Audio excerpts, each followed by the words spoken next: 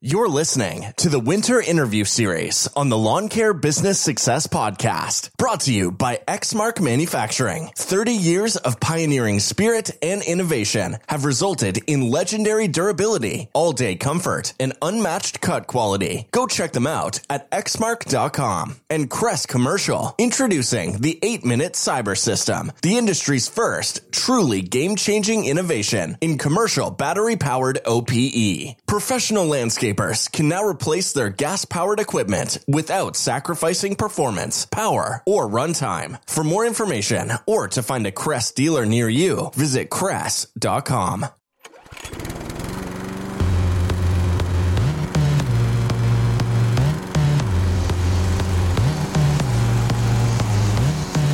You're listening to the Lawn Care Business Success Podcast, the weekly show sharing proven methods and systems in marketing, equipment, and customer service, educational and motivational, to help make your lawn care business an overwhelming success. Now here's your host, Julio Tomei. Welcome, Lawn Care Nation, to another episode of the Lawn Care Business Success Podcast. I'm your host, Julio Tomei, and this is episode number 448, entitled Interview with Andrew Kalbfleisch from the Barber, LLC. Well, hello, everybody, and thanks again for joining me this week on another episode of the Lawn Care Business Success Podcast. Really appreciate you guys tuning in each and every week, and of course, for those questions, comments, and feedback that you guys have been sending through. I really do appreciate that. Just a quick reminder, if you guys want to come on to the podcast during this winter interview series, it's not too late. Just send me a quick DM if you follow me on Instagram, or you can head on over to lawncarebusinesssuccess.com and go to the contact page and send me a quick email. There's also a link in the podcast show notes for leaving me a quick voicemail. So without further ado, I'd like to welcome Andrew to the show. Hey, Andrew, how's it going? Everything's going well. How about you, Julio? How's things on your end? Everything's doing really good. One of those things sort of midway through the winter off season at the time of this recording. It's the end of January when we are recording this. How's the winter been for you? It's been kind of slow, especially down here in Charleston, South Carolina. It's we don't ever see snow. Oh, okay. It's like, every time a lunar eclipse comes, whenever that does come, that's about as much as we see snow down here. So as far as maintenance, lawn maintenance, leaves are all falling. There's really not much going on unless there's, just some cleaning up, doing cleanups, leaf cleanups, cleaning gutters and such. So, yeah. Yeah, very cool, very cool. That's, it's pretty similar here as well. We had snow about 2 weeks ago now, and it was like the first snowfall. So wow. It's pretty crazy. And then it's followed by rain after, a day or two, and then it's all washed away and gone. I was actually getting kind of nervous this year working with Crest. They asked me if I wanted to try out one of their snow blowers, and I was like, okay, but I'm on the West Coast. We don't get snow that often, so I can't guarantee, I'll be able to test it. So when it finally was in the forecast that we were going to get a big dumping of snow, I was like, oh, yes, finally, like I can use this thing and get some content, because I feel so bad if they were to send me something like that and then not able to use it. So yeah, right. It sounds like we're on the same sort of thing where it's like snow is very sparingly here on the West Coast. Sounds like for you too, going by those lunar eclipses. Yeah. So, for sure. So you have been in business now for 1 year, just over a year. You were last on this podcast. Actually, okay, go ahead. Sorry. Actually, long. Yeah. Well, actually, correct you on that. Actually, longer than that. Been in business for about 4 years. Well, let me think about it for a second. It's been quite some time.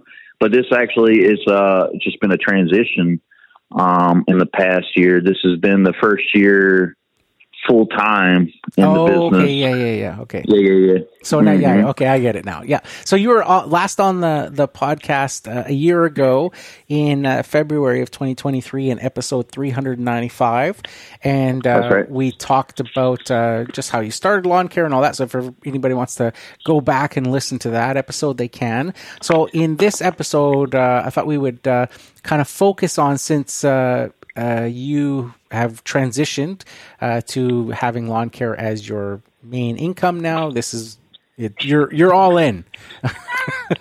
Yep. Oh, yeah. So we'll talk about how that's been going for you. So how was the transition? So just to briefly remind people, what were you doing previously? What was the other job? So, well, first and foremost, I've been in business for about, I want to say it's 4 or 5 years. I just can't do the math in my head right now. We just went to a new year, so it's been about 4 or 5 years in business. And the past year, it's just been before this past year, I've been doing the lawn service on the side as my side hustle, as me and Julio talked last year about this time. And my main job was I was actually working for USPS as a city carrier, and I was doing that for about 6 years, working in the postal service. Had a full-time job, benefits, all that stuff, health insurance, all the as people say, and perks and benefits. So yeah, and it's just been a battle.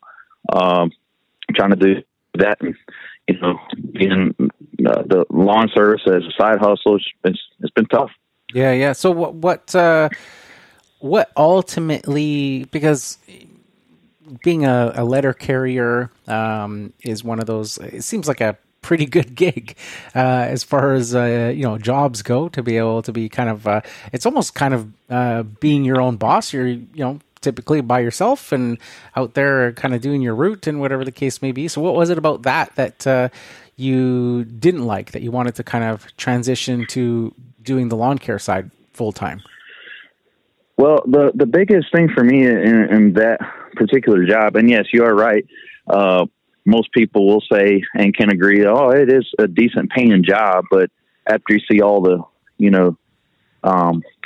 taxes and health insurance and all the things that you have to pay out of your paycheck, I mean, you almost come home with hardly nothing. And you can ask almost any postal employee will tell you that, because it's overrated when people say, oh, they make really good money. I mean, yeah, if you're in for 15, 20 years, but that's with, almost any standard job. Mm-hmm.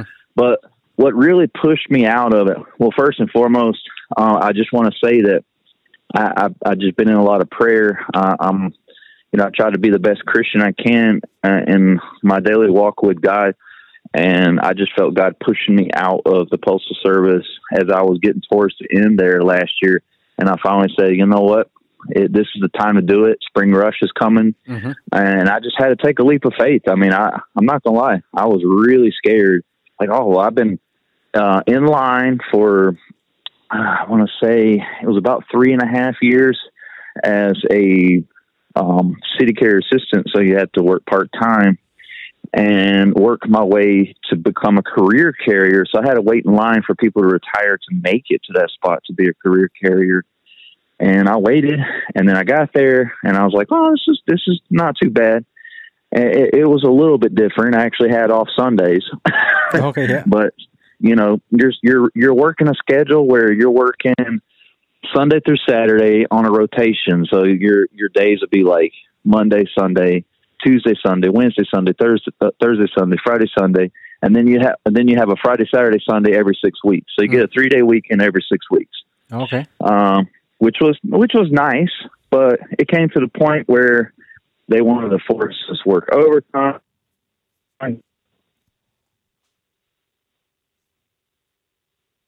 You gotta go do extra, and then you're getting out of there at like 6, 7, 8. I mean, of course, you're getting paid overtime, but it comes to that point where I was like, I was turning to a monster. And I mean, of course, like you said, Julio, you're managing your own route. You're almost like your own boss. You're going out there, your time management. But the thing is, you're getting paid by the hour. Mm-hmm. So it don't matter if you finish your route, in 8 hours, or if you finish at 9. But they were always monitoring that stuff. You always felt like someone was micromanaging you. You always felt like you had those scanners and they're always following. It's just too much. Mm-hmm. It was just too much, and it was too stressful. And trying to balance a lawn business and trying to, I had the position where I had 6 routes when I left. Okay. Was it 6 or 5? It was either 5 or 6 routes. So I was on a rotation as a regular carrier, and I was responsible to manage 5 routes. I would have a different route every day. Okay. So it was, it was a lot. And then I always had the regular carrier on that route ask me questions sometimes. Did you do this? Did you do that? And then some days, you feel like you have 4 or 5 people in your face, and you're like, I don't need this. It was just, it was like, oh my gosh, like I only have one manager, and that's all I need. I don't need 4 or 5 carriers in my face telling me what I got to do on the route. I mean, it was too much stress, way too much stress. And like I said, I spent some time in prayer, and I just, asked God, and I just felt, and I heard God tell me, say, hey, it's time for you to go. Just have faith, and and that's what a lot of people do that are Christians, and put their faith in God, and know that, especially when you're going into a business, I felt like I had enough work built up where I could get out and, just keep pushing and let God open each door, if you will. At every opportunity I had, I would just try to take it if it was something that I felt like it was going to bring revenue in for the business, so I could be able to pay myself well and survive. So yeah. Sometimes you got to make those changes, despite how other people might perceive that particular position or that job. They don't know the inside part of it, that what you're dealing with on a daily basis, the potential for stress and stuff. When I was starting out and I was in that lawn care franchise system, there was a new franchisee that came along about a year or so after I was already in there, and he was previously the CEO of the one of the local utility companies. And so we're talking like the top guy in one of these, like the utility company with the huge, pension and the fancy cars and all that stuff. But the stress was so much that he ended up having a heart attack and stuff. And when he came back from that, he quit and started a lawn care business and mowing lawns, right? And he's like, I just didn't want the stress anymore. I couldn't deal with it for so many years. It was just way too much stress. So I understand that part of it. I hear a little bird in the background. Are you outside, or is that a pet? Yeah, well, I'm outside. It's a little chilly here, but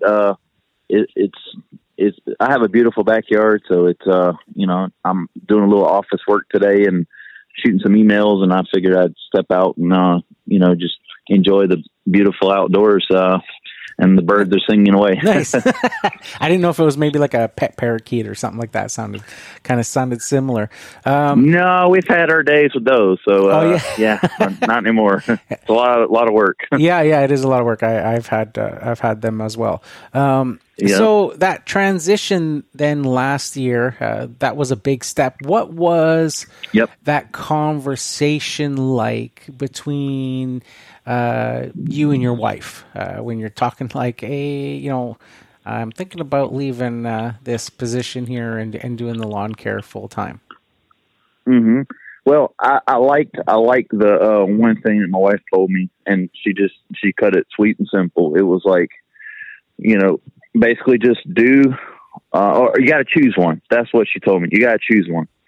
And that was just like almost like a wise man kind of thing, in simple words, choose one. And I'm sitting here like, like you get that feeling when you read a fortune cookie and you're like, what does this mean? Like, that's kind of how I felt at that moment. It was like, just choose one. I was like, well, okay, well, I don't know what to do. So that's where, after she said that, I should have went to God first, but I went to my wife and asked her, and I was between her and asking God, and I just kept on praying, and finally God revealed it to me. So, I mean, it was tough at first trying to, that battle in my mind and in my head to say, oh, I'm going to leave this job to go in do my lawn business. But I kept telling myself, there's going to be a lot of opportunity out there, and I'll have my freedom. I'll be able to spend time with my family. And for me, this is the order I always try to follow. It's hard sometimes, but God, family, and then friends. That's how my order falls, and then business. So all those go in that order. And I always had trouble trying to take vacations. I always got to get permission to go. Hey, I'm going to take off a week, and I'm talking about the Postal Service. Yes. Like, I got to get it. And then I have to wait and sweat bullets. Like, am I going to get it off? Am I going to get it off? I'm sitting there biting my nails. Like, I really need this week off. I want to go see my family, or I want to go vacation with my wife and kids. I want to do this or that. And I'm sitting here, like, stressed out trying to get time off. And then, so that was a tough decision to try to make. Like, well, I'm going to have my freedom, and I'll be able to manage my own schedule, work when I want to work. If I want to go work at 6 a.m. and work till, 9 o'clock that night with flashlights and battery equipment, so I don't not bothering people, which I'm already using a lot of battery equipment anyway. I say, hey, I think that was just a better move overall.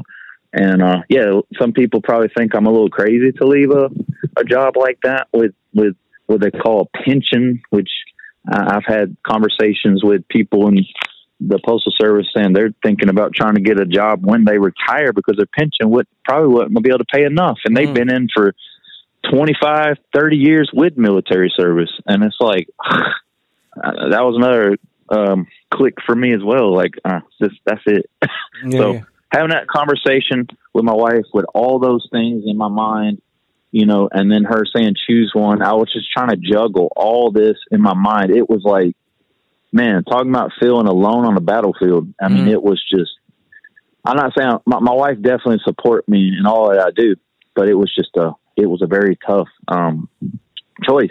So it's difficult to kind of, like you said, step out into that unknown, right? Of that, there's no guarantee with anything in life, right? A lot of people confuse having a job with pension and stuff like that as being, sort of like guaranteed sort of thing, but there is no guarantee. Right. They can axe you tomorrow. They can outsource your job. They can downsize.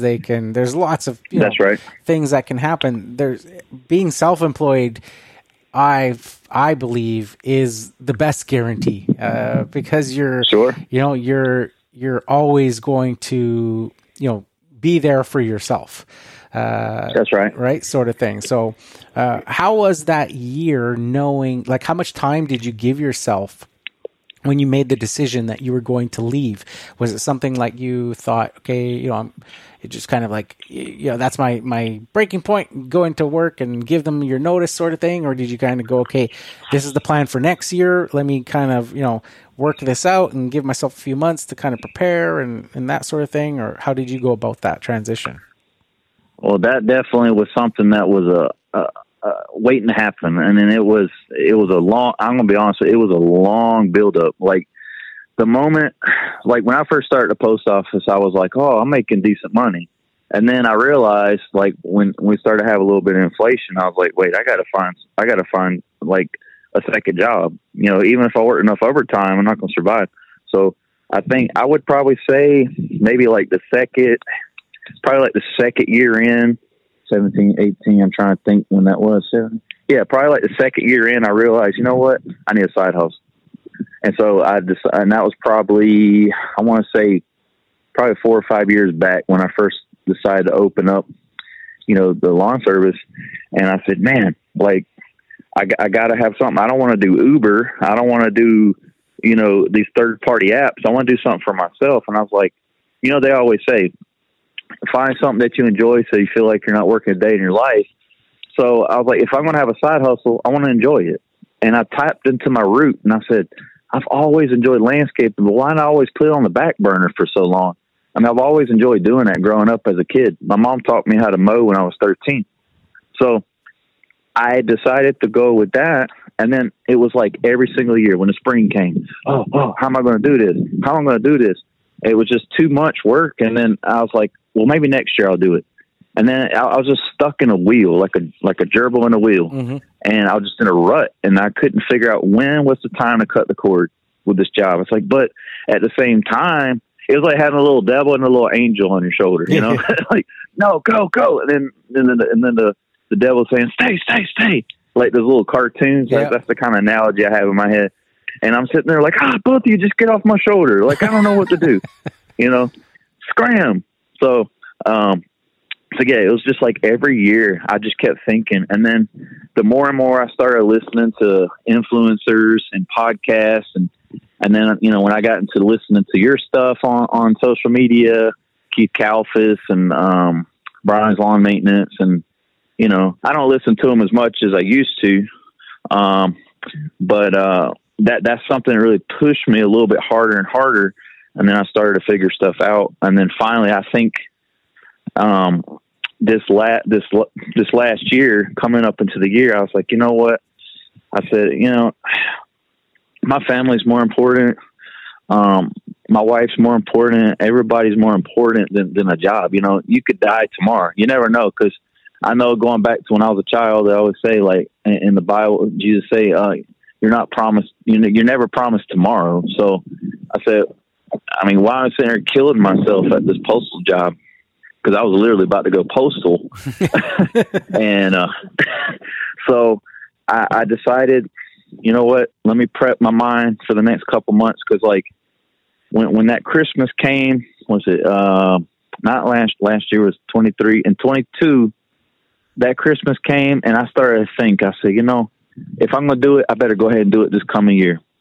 And then when the year came, January, February, we're getting close to March, and I said, oh man, I got to pull the trigger. I got to do it. And God finally confirmed with me and just said, hey, Andrew, just, you know, I'm going to take care of you.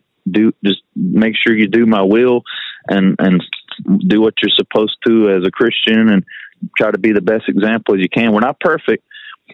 And so I cut the cord and I just decided, I woke up one morning and I said, you know what? I've had enough. I mean, it was just like, think of it as of a balloon. As it gets bigger and bigger, you blow a little more air, you blow a little more air, and you let the balloon sit. You blow a little more air and it gets bigger and bigger. And finally I got to the point and that balloon just got so big, it just exploded.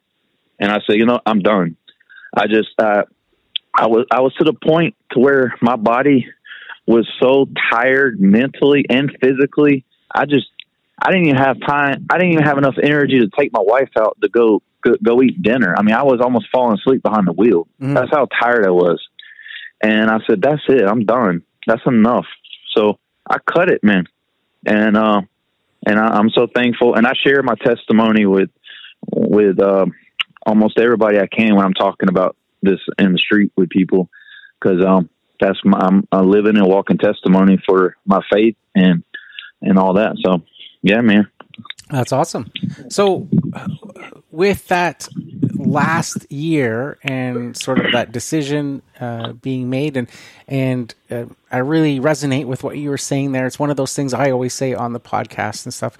People, it's amazing how you get complacent and people will take for granted the time that they have, and just kind of go day by day through the drudgery of, you know, that can be life sometimes. And I always say, like, you know, I always imagine people, like, if you're walking through a store or a mall or wherever the case, a sporting event, and, you know, you're walking and you see all these people around you walking. I always imagine all those people with like a hourglass floating above their head. And the hourglass represents how much time they have left. And, you know, if you could imagine seeing that, because that's literally what we are. We're all walking around with an hourglass above us, except you just don't know how much sand is left in your hourglass. But what would you do differently if you did know how much sand was left in your hourglass, right? Things would be a huge difference. It would be massive. You know, when people will get, like I said, complacent, and they'll take on jobs that maybe they're not making enough money to get by. They're not able to provide for their families effectively. They're having to work more shifts and things like that. And they just kind of accept that when there's so many opportunities out there to do something different. And I always say, like, if you were on your deathbed and something happened, maybe you had a terminal illness or something, and the doctor said you have, 1 week left to live, would you go to that job for that 1 week?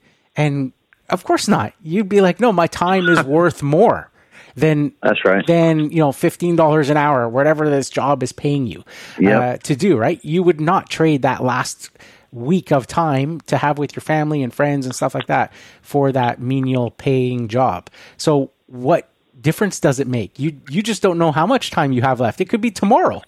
That's right. So why not do something in the time that you have left that you enjoy, and that will give you the maximum return for that time that you're putting in, so that you can spend that other time with friends and family and all that stuff, like you were saying, right? Having that freedom to be able to go on vacations, that you like and stuff like that. I always complain a little bit about, obviously things come and go. There's costs and stuff involved. I went on vacation with the family this past summer, and it was quite expensive to go to Disneyland with the whole family and stuff for an entire week and stuff. And it was like, man, that's a lot of money. But the crazy thing is that every time we've done it in past years, that's all we talk about is the time we spent together on that vacation, right? It's not, we don't talk about, we bought this new car 4 years ago. You never talk about that, but we always talk about the vacations and the time spent together and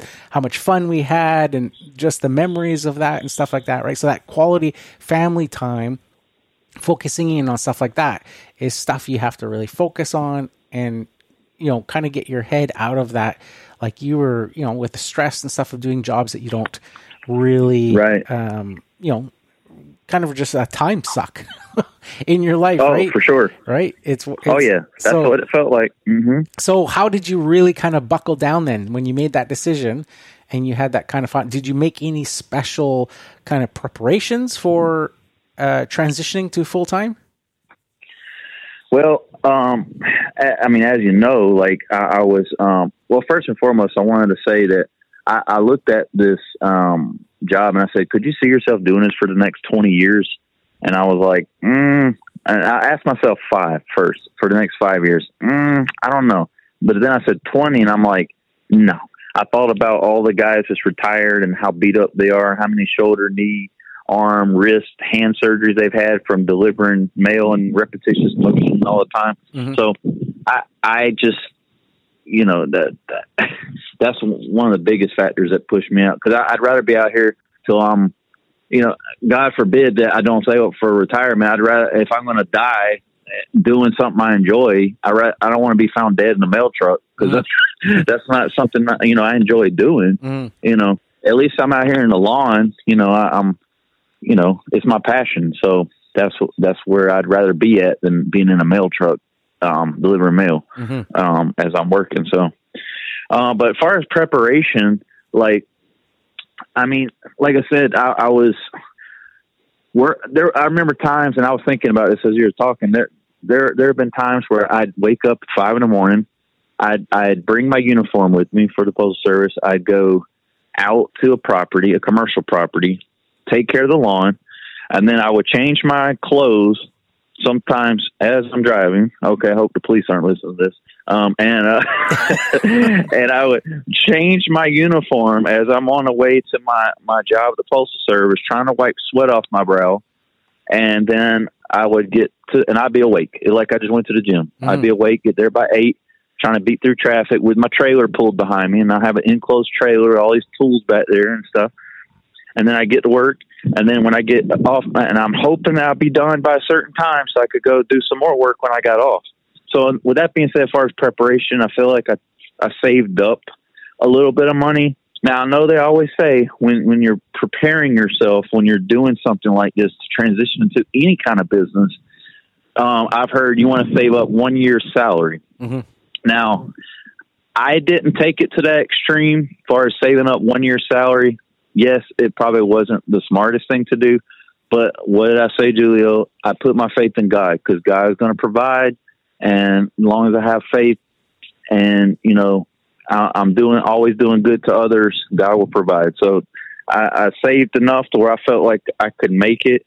And and far as prepping myself, far as the numbers, I know in 2023, the topic was know your numbers in your business. Mm-hmm. And I'm going to be honest with you, to this day, I kind of know about my numbers, but I didn't prep myself on the part where I say, I know exactly where I stand. Like, how much does it cost me to go out to a job site by the hour running the business? Because when you leave your house, you know, you got.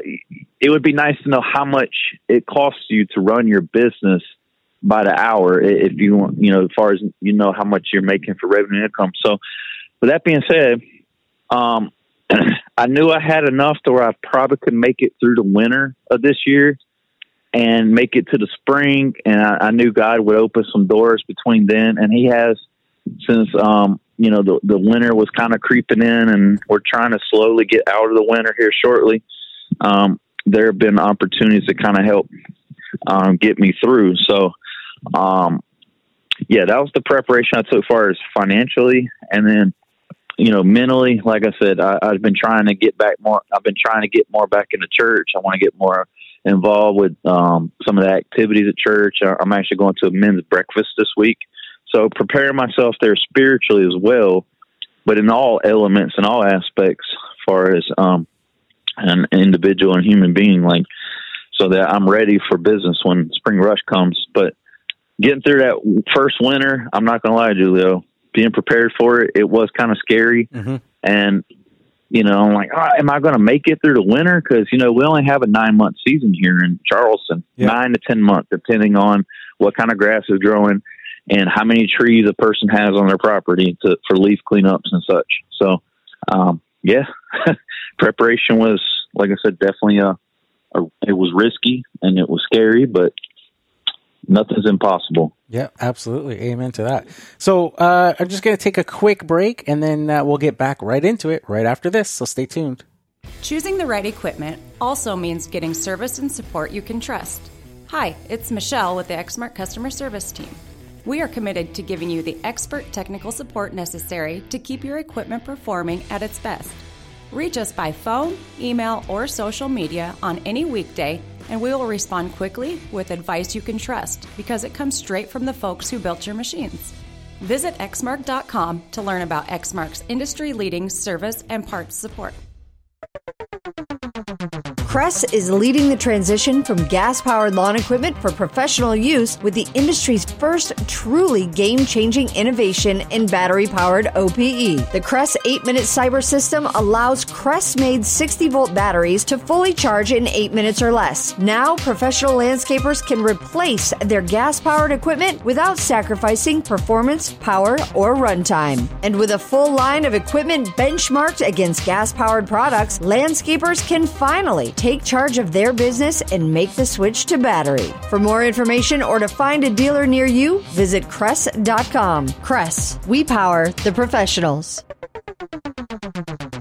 All right, so you survived that first winter going into that first year of being full-time in your lawn care business. So once the season finally did get started and you were like, this was all or nothing now, what did you do differently? Did you, like, in terms of like marketing and trying to get clients to fill up that extra space? Because obviously now you would have a big gap in the middle of the day where you would normally be doing a letter carrier route where you didn't have to do that anymore. So how did you make that transition to try to fill that time?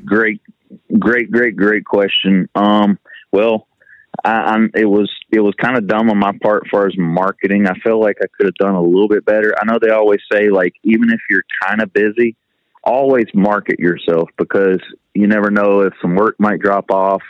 And then, then you have the marketing to kick in to help draw in more possible clientele. So I didn't use my marketing like I should have. I got a little bit busy. I started picking up some projects here and there. I wasn't like, oh my gosh, I'm so busy. I'm going cross-eyed and I need help. I mean, I didn't get that busy, but I was at the point where I was getting, sufficient amount of projects to bring in revenue and stash. and God opened a lot of doors, like a lot of commercial projects and some cleanups, and took on some different, like I said, commercial properties and stuff.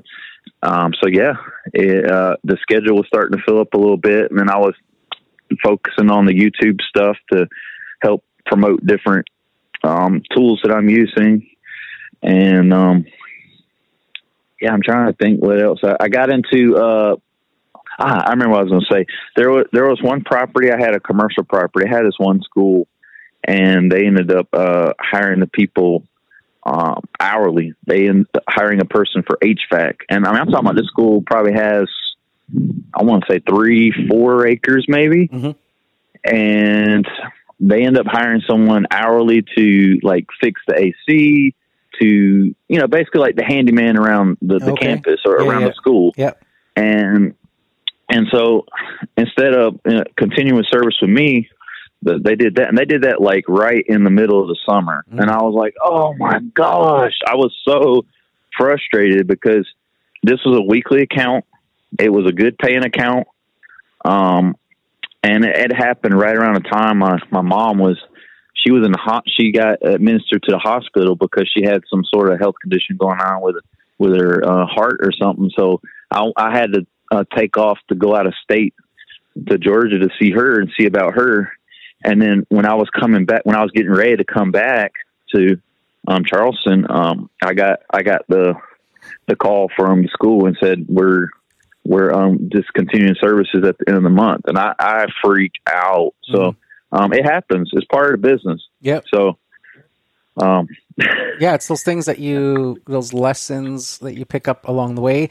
I always talk about doing my quotes and how I do them always in writing now and do them over email so that it forces that person to respond by email so that I've got written. The jobber. That's what I'm using. Okay, yeah. So you got like a written record of it showing that, yes, they accepted the quote and stuff like that. But I always talk about always including all of my like terms of service and all the different policies and stuff so that there's no surprises. Sure.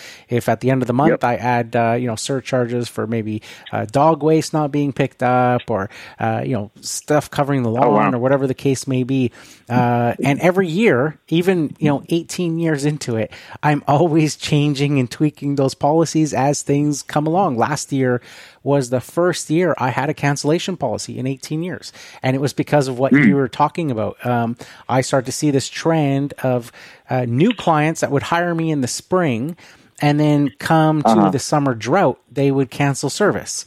And it was like, that doesn't work because I can only offer, a limited amount of spots for a year being, just a solo operator. It's only so many lawns I can mow. And I always got to take in consideration the fall cleanups and the time that's going to take when that time arrives. So if I'm committing to a person's property, that means I'm saying no to another potential client once that schedule fills up.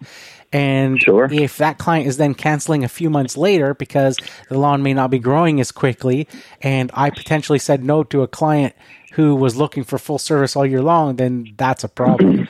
So I started adding cancellation policies because of that. For one, to weed out those customers that are just looking for that short term, but also I had situations where clients were like, one would want to cancel, and it was like, okay, that's fine. You can cancel. Just remember you agreed to a cancellation policy. And they're like, oh, I did. And then they like look back at their email and go, oh, okay. Yeah, no, never mind. Just keep going. Just keep doing it. Right. And it's like, oh my gosh. Right. So it's like it prevented a bunch of stuff like that. Right. So maybe something you might want to implement, in the future as well is a cancellation policy.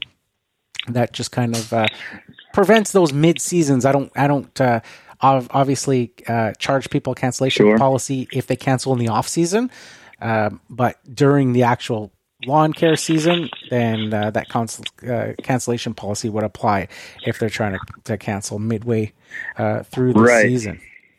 And also to make sure, I learned a lesson last year, and this happened last year. Always have a contract with a commercial account, because last year I had this one particular account, and I mean, it paid decent and I had them for it was almost coming up to the year mark, and I somehow I made it through the whole year without a contract. And the guy emailed me that morning and said, we have another landscaper coming today. And I'm like, well, can I at least finish out the month? Because technically with commercial, you're supposed to give a 30 days notice. But that was my mistake. I didn't write a contract. And this happened just as I just left the Postal Service and had this loss. So I lost 2 commercial accounts last year. One was due to, you know how commercial accounts are always rotating new landscapers all the time. Yeah. Or at least I know around here, it's like, why can't you just stay with one company? Mm-hmm. They're all, I guess they're trying to find something cheaper. But with that being said, contracts, you know, I make sure from now on I have a contract, and then here's the terms. This is this is the scope of work. And then anything outside the scope will be quoted and can be priced out to do. And, you know, so, hey, that's something that was, I should have did last year, because it was very frustrating. And it was probably dumb on my part to actually call the guy and say, hey, and I said, hey, honestly, man, with all due respect, that was kind of low down to just kind of, you know, have another company come in the same day instead of calling me and giving me a 30 days notice. I mean, because these guys know the rules. They should know that. Yeah. But anyway, that was my fault. I didn't have it in writing, but going forward, that's what I will do. Yeah, it's just one of those examples where when every time I interview somebody, I always ask them if they do commercial, if they do residential, what they prefer and stuff like that. And for me, I used to do a lot of both. I now focus mostly on residential. I've got maybe one commercial property. Okay. And that's it. I don't like doing commercial. And the commercial property that I do have, I took them on after literally 3 years in a row of them calling me, asking me to go quote their property. And I kept turning them down. And then finally I relented and was like, okay, I'll come look at it, sort of thing, right? And they'll take you in and spit you out like a whale. That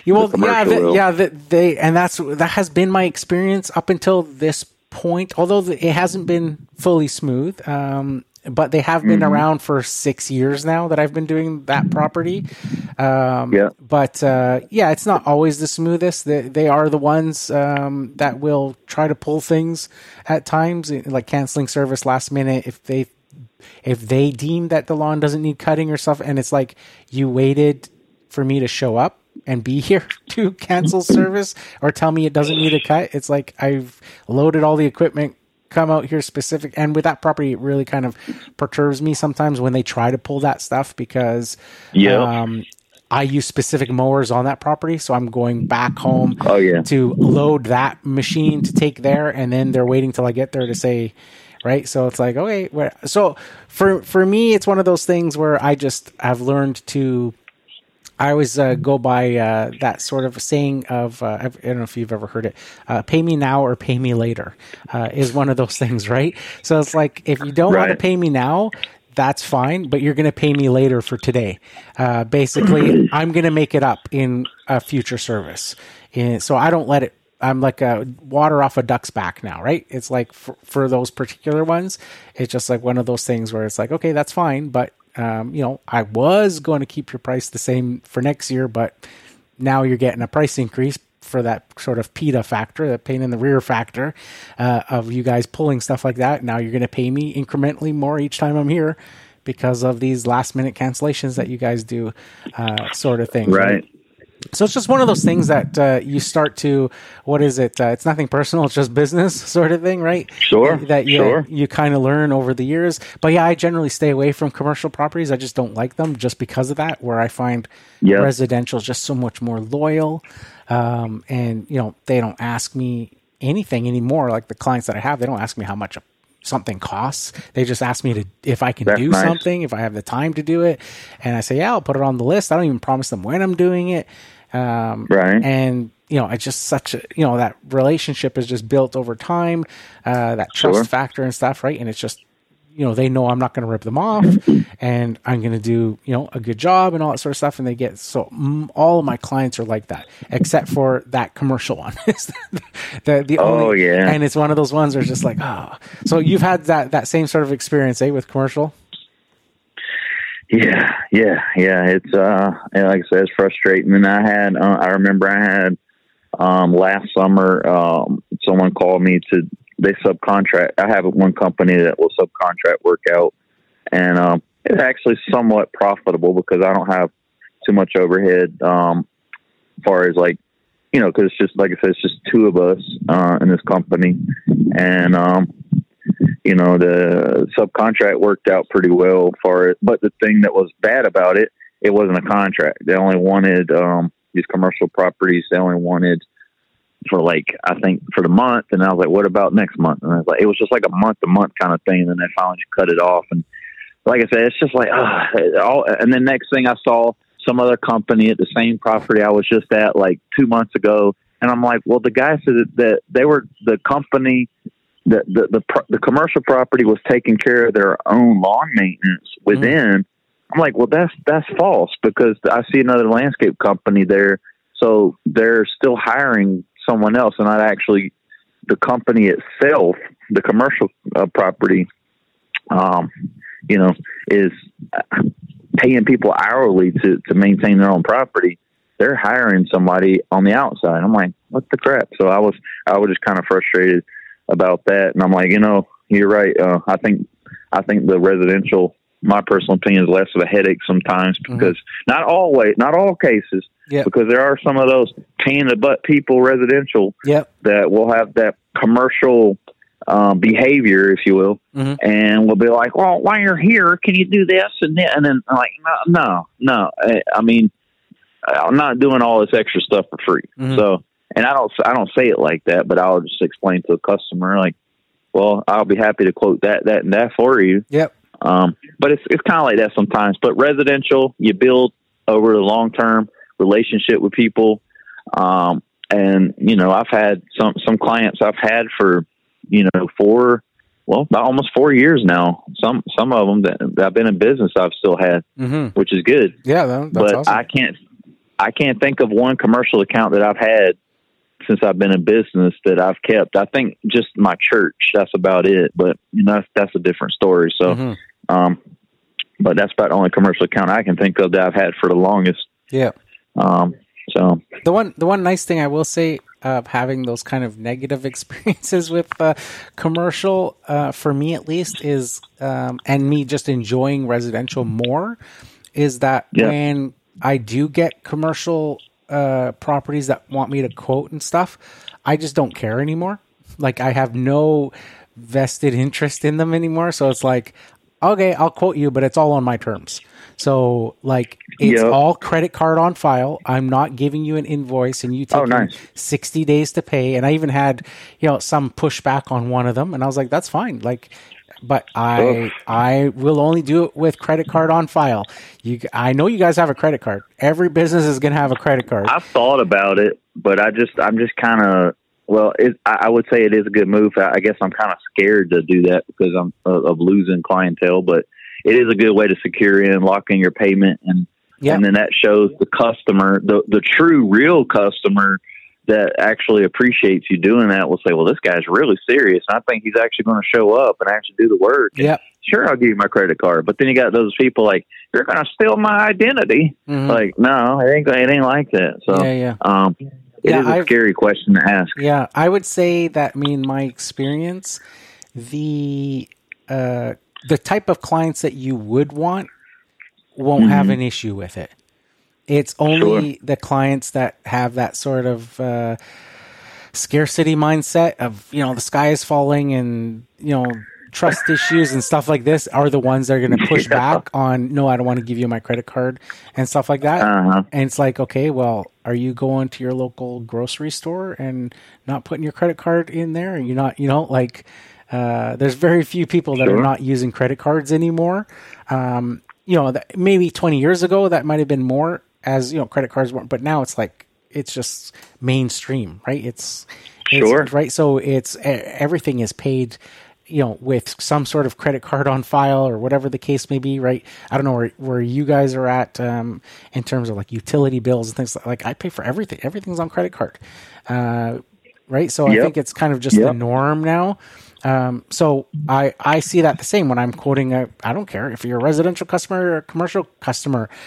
I need your credit card on file before we start working, right? And the one commercial one that I have that I said that they kind of give me problems once in a while, it's credit card on file. I've had them for, like I said, about 6 years. And then another one was a whole entire mall, and it was like, well, you guys are hiring me. I know you have to have a credit card for this place, and sure enough, after some poking and prodding, they gave me a credit card when I was like, not threatening, but I was like, that's fine. If you guys don't want to do credit card, you'll just have to find somebody else to do it, right? And then they finally relented and were like, okay, here's a credit card, right? And it was like, okay, there you go.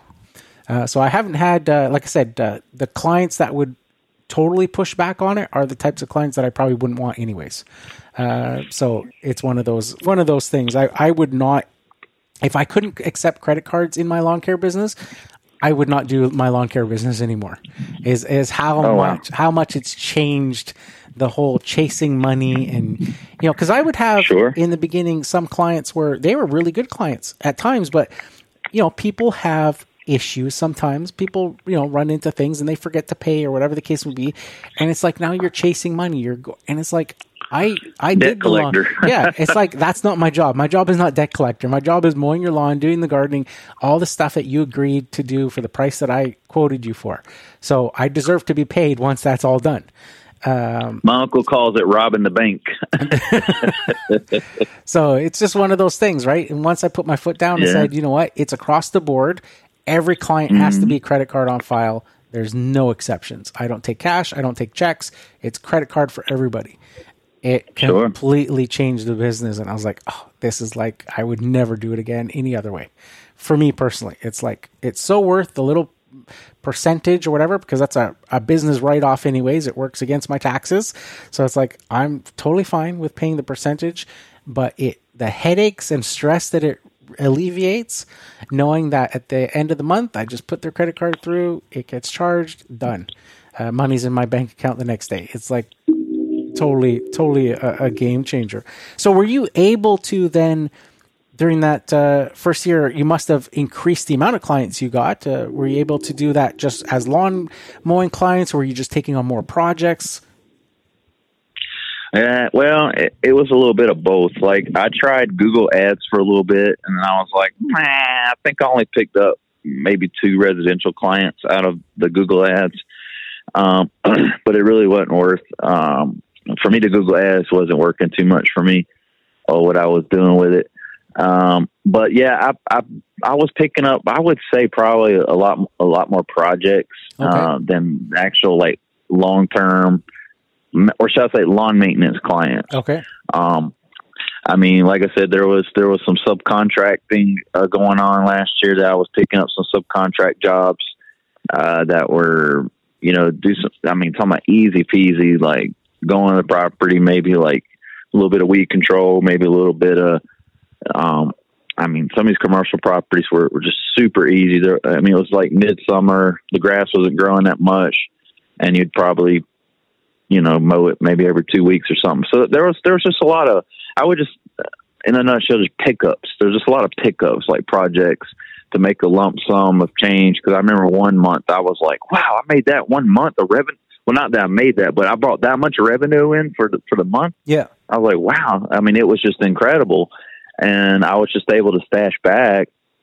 And, like I said, going forward, I hope we're able to take a lot more projects on like that. Cause I like doing the mulch projects. And every year I'm getting smarter and smarter at how to manage. Let's say we're doing, 60, 70 yards of mulch. I'm getting smarter and smarter every year on how to manage, those projects and get them done efficiently. So we're being profitable, after we rent machinery, if we have to rent it, or hire some help, or whatever the case may be. So when there are big projects like that, we tend to have to hire help.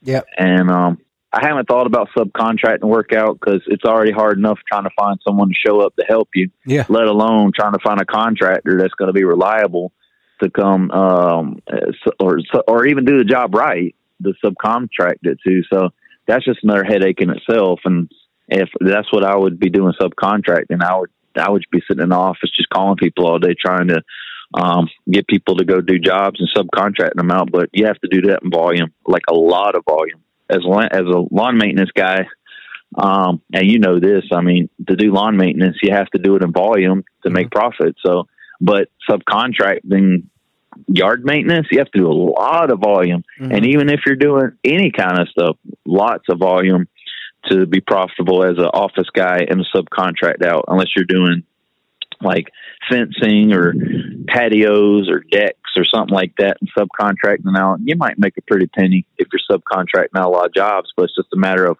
where do you find those jobs and how do you find those kind of jobs? So, Yeah, I would say the only caveat there with what you were saying that I have found is targeting the right types of properties. That's true. For me personally, I know like when you look at all these other guys on YouTube and stuff like that, and you know, it's all about big 0-turn mowers and big properties. And if you're in an area where that is like the normal, then that's what you got to do. But for me, doing small city properties, push mowing, that's where the money, that is the money all day long.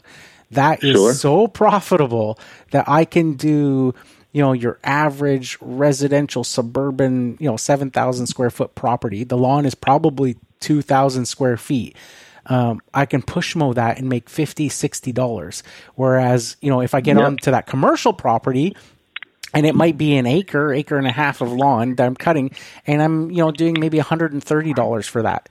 And it's like, there's this upper level when you get to those big properties that people will pay, where the smaller properties, I can really push that envelope and make way more profit on equipment that, you know, obviously I'm fortunate enough now to be working with brands that send me equipment and stuff, so I get to test stuff. But even in those earlier years when I was buying mowers and stuff, it was a heck of a lot cheaper to buy 21-inch mowers and make, you know, that much profit on those lawns versus thousands of dollars for a 0-turn mower and make less profit per, right? It was like, and that's where I, like with those bigger properties, I found that like you would have to do a ton of these to make it worth it when you consider the cost of equipment and all that stuff versus the push mower. Man, that's money all day long. And that's another good point that you're saying right there in regards to 0-turn. Like, I remember, I want to say, was it last summer? It was the summer before last, 2022 summer. I was riding around, going to a property, and I saw this one guy that had his logo on the side of his trailer. I seen him around town. And I looked in his trailer as I was driving by, and I noticed he had an Exmark Quest 42-inch. Like, wait, that's a residential mower. So I backed my trailer up in my truck, and I was like, "Excuse me, are you the owner of this business?" He's like, "Yes." And I was like, "Why do you have a residential mower sitting in there?" And he's like, "What do you mean?" I'm like, "Well, it's a nice mower, it's beautiful, but with all due respect, why are you using a residential mower?" And he's like, "More profit." And I'm like, "What are you talking about?" And he's like, "Well, think about it. If you go buy a mower like this, I mean, you're walking out spending $4,000 on this mower. But if you go out and buy a 42-inch in a radius series or a, you know, the laser series, you're in the ballpark of $7,000 all the way up to $14,000 just for, I guess you could say entry level commercial grade mower with the 4-year warranty. You're not getting a 4-year warranty on the Quest, but he said, think about it. I mean, you can do a lot of yards with this mower, and you know, God forbid it breaks down in a year or two, you're not out much money. You buy a you know, $8,000 to $10,000 0-turn, you know. So I thought about that, and then I was like, you know what? I ended up went and got one myself. I mean, I love to have a commercial 0-turn. Soon I'm looking at the Ferris I'm between the Ferris Z1, and then I'm between that one and the Exmark. I think it's the Star Series or the stand-on. So I can do a lot of maybe do a lot of residentials with the 36. Just get the smaller one, either 32 or 36 stand-on, and then try to find something on, you know, either Facebook Marketplace or somewhere in the market for a good used 60-inch 0-turn sit down or stand on for the commercial properties whenever it gets that point for growth in the commercial side of things. So, Yeah, I think definitely when you're starting out, residential equipment can be that bridge between, getting an expensive commercial piece of equipment. It can also be a permanent solution if, you're doing limited amounts of, so I would say whatever your mix of properties is, if you're doing like, say, I'll take my example. So if 90% of my properties are push mower jobs and I've got, but I'm in an area that does have some bigger properties and stuff, and I don't want to turn down that work, I would say buy commercial for the 21-inch mower or the 30-inch mower, and then maybe residential for that 1 or 2 big lawns you're going to do a week. To have something like that, right? Because it's not going to get as much use and stuff like that. If it's flipped, if it's like, you've got 90% of your properties are the big stuff, then I would say go commercial on that and residential for your 21-inch or 30-inch push mower if you're only just doing a handful or just a couple of backyards or whatever the case may be, right? So I think it can still be a permanent solution depending on the scenario.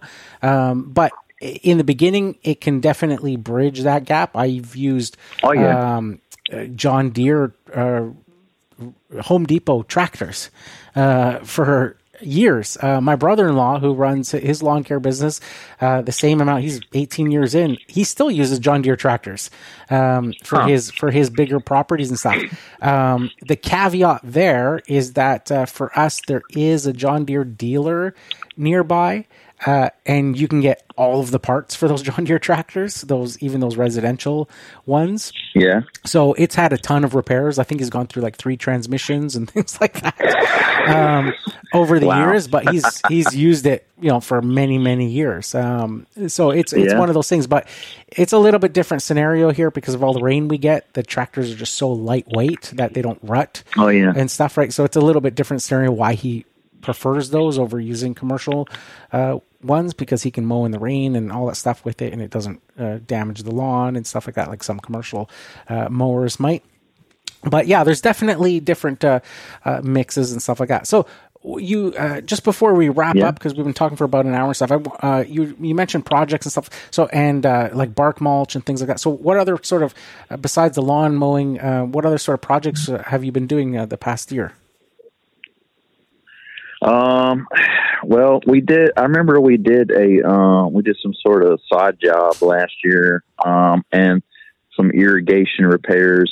My stepson has some guys that he's in contact with that are irrigation guys, and we just kind of, go out there and, whenever I run across those kind of jobs, we'll link up together and talk about it and come up with a game plan and hire these guys out.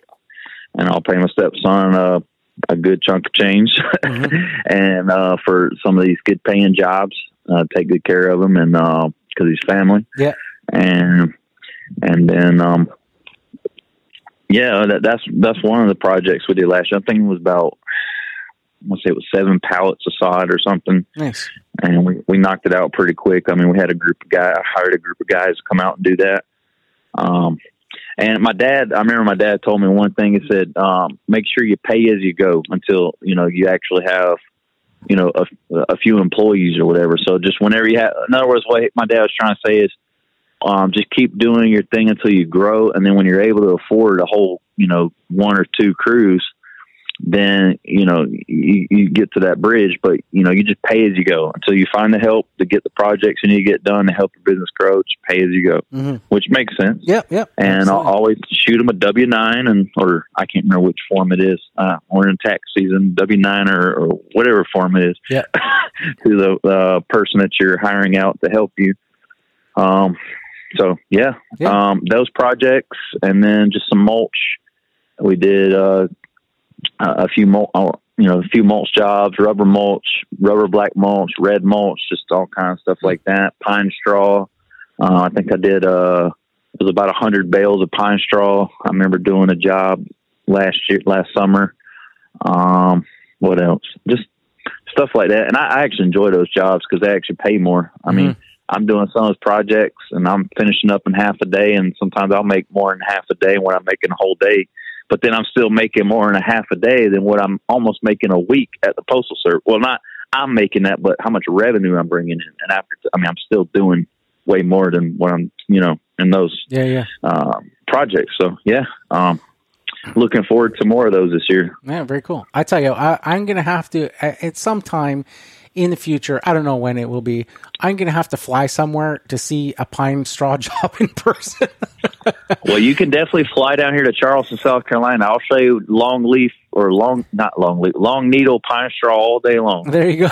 And I'll show you what we do here. We fluff and tuck it, make that nice, beautiful, fluffy border. I don't know how everybody else does it. Some people have the edger, the little hand. Yeah. How do you call it? It's like on a stick, and you poke the edge to cut the edge with it. I tuck mine in with the blower. It works just as good. So nice. You definitely can fly down here and check that out anytime. One of those things as a northerner, I just can't wrap my head around. I have never. I can't as a southerner. Yeah, it's just like, what the heck? You're putting pine straw? I don't like pine straw. I don't like pine straw. I don't ever suggest it. I just go with what a client says. I always suggest rocks. I like white rocks, or they're more expensive, but you don't have to replace them every year. So, but pine straw is a pain, man. It's just when you're installing it, you get all these bumps on your arms, and then it attracts roaches and whatever else that's in the yard, and it's just. To me, I think pine straw is hideous, and you got to replace it every year. You could probably replace it every like twice a year. The way it deteriorates so fast, and but I don't know. It's a southern thing. I don't understand it either. And then there's the pine bark mulch, which is literally like bark off the pine tree. Yep. And that's kind of hard to come by sometimes. That material is a little more pricey because. Well, I haven't shopped for it lately, but I know last year I had a hard time trying to find that kind of material. Yeah, stuff like that. We have bark mulch, like that normal bark mulch. We've got tons of that here. It's temporal rainforest. It's Pacific Northwest. It's all pine and fir trees and stuff, right? For acres and acres and acres of wilderness, right? There's tons of pine and bark mulch and all that sort of stuff available. But pine straw is just not a thing here. It's just one of those things. So, if last question for you, if thinking about this past year, switching, going full time, is there anything that you would have done differently?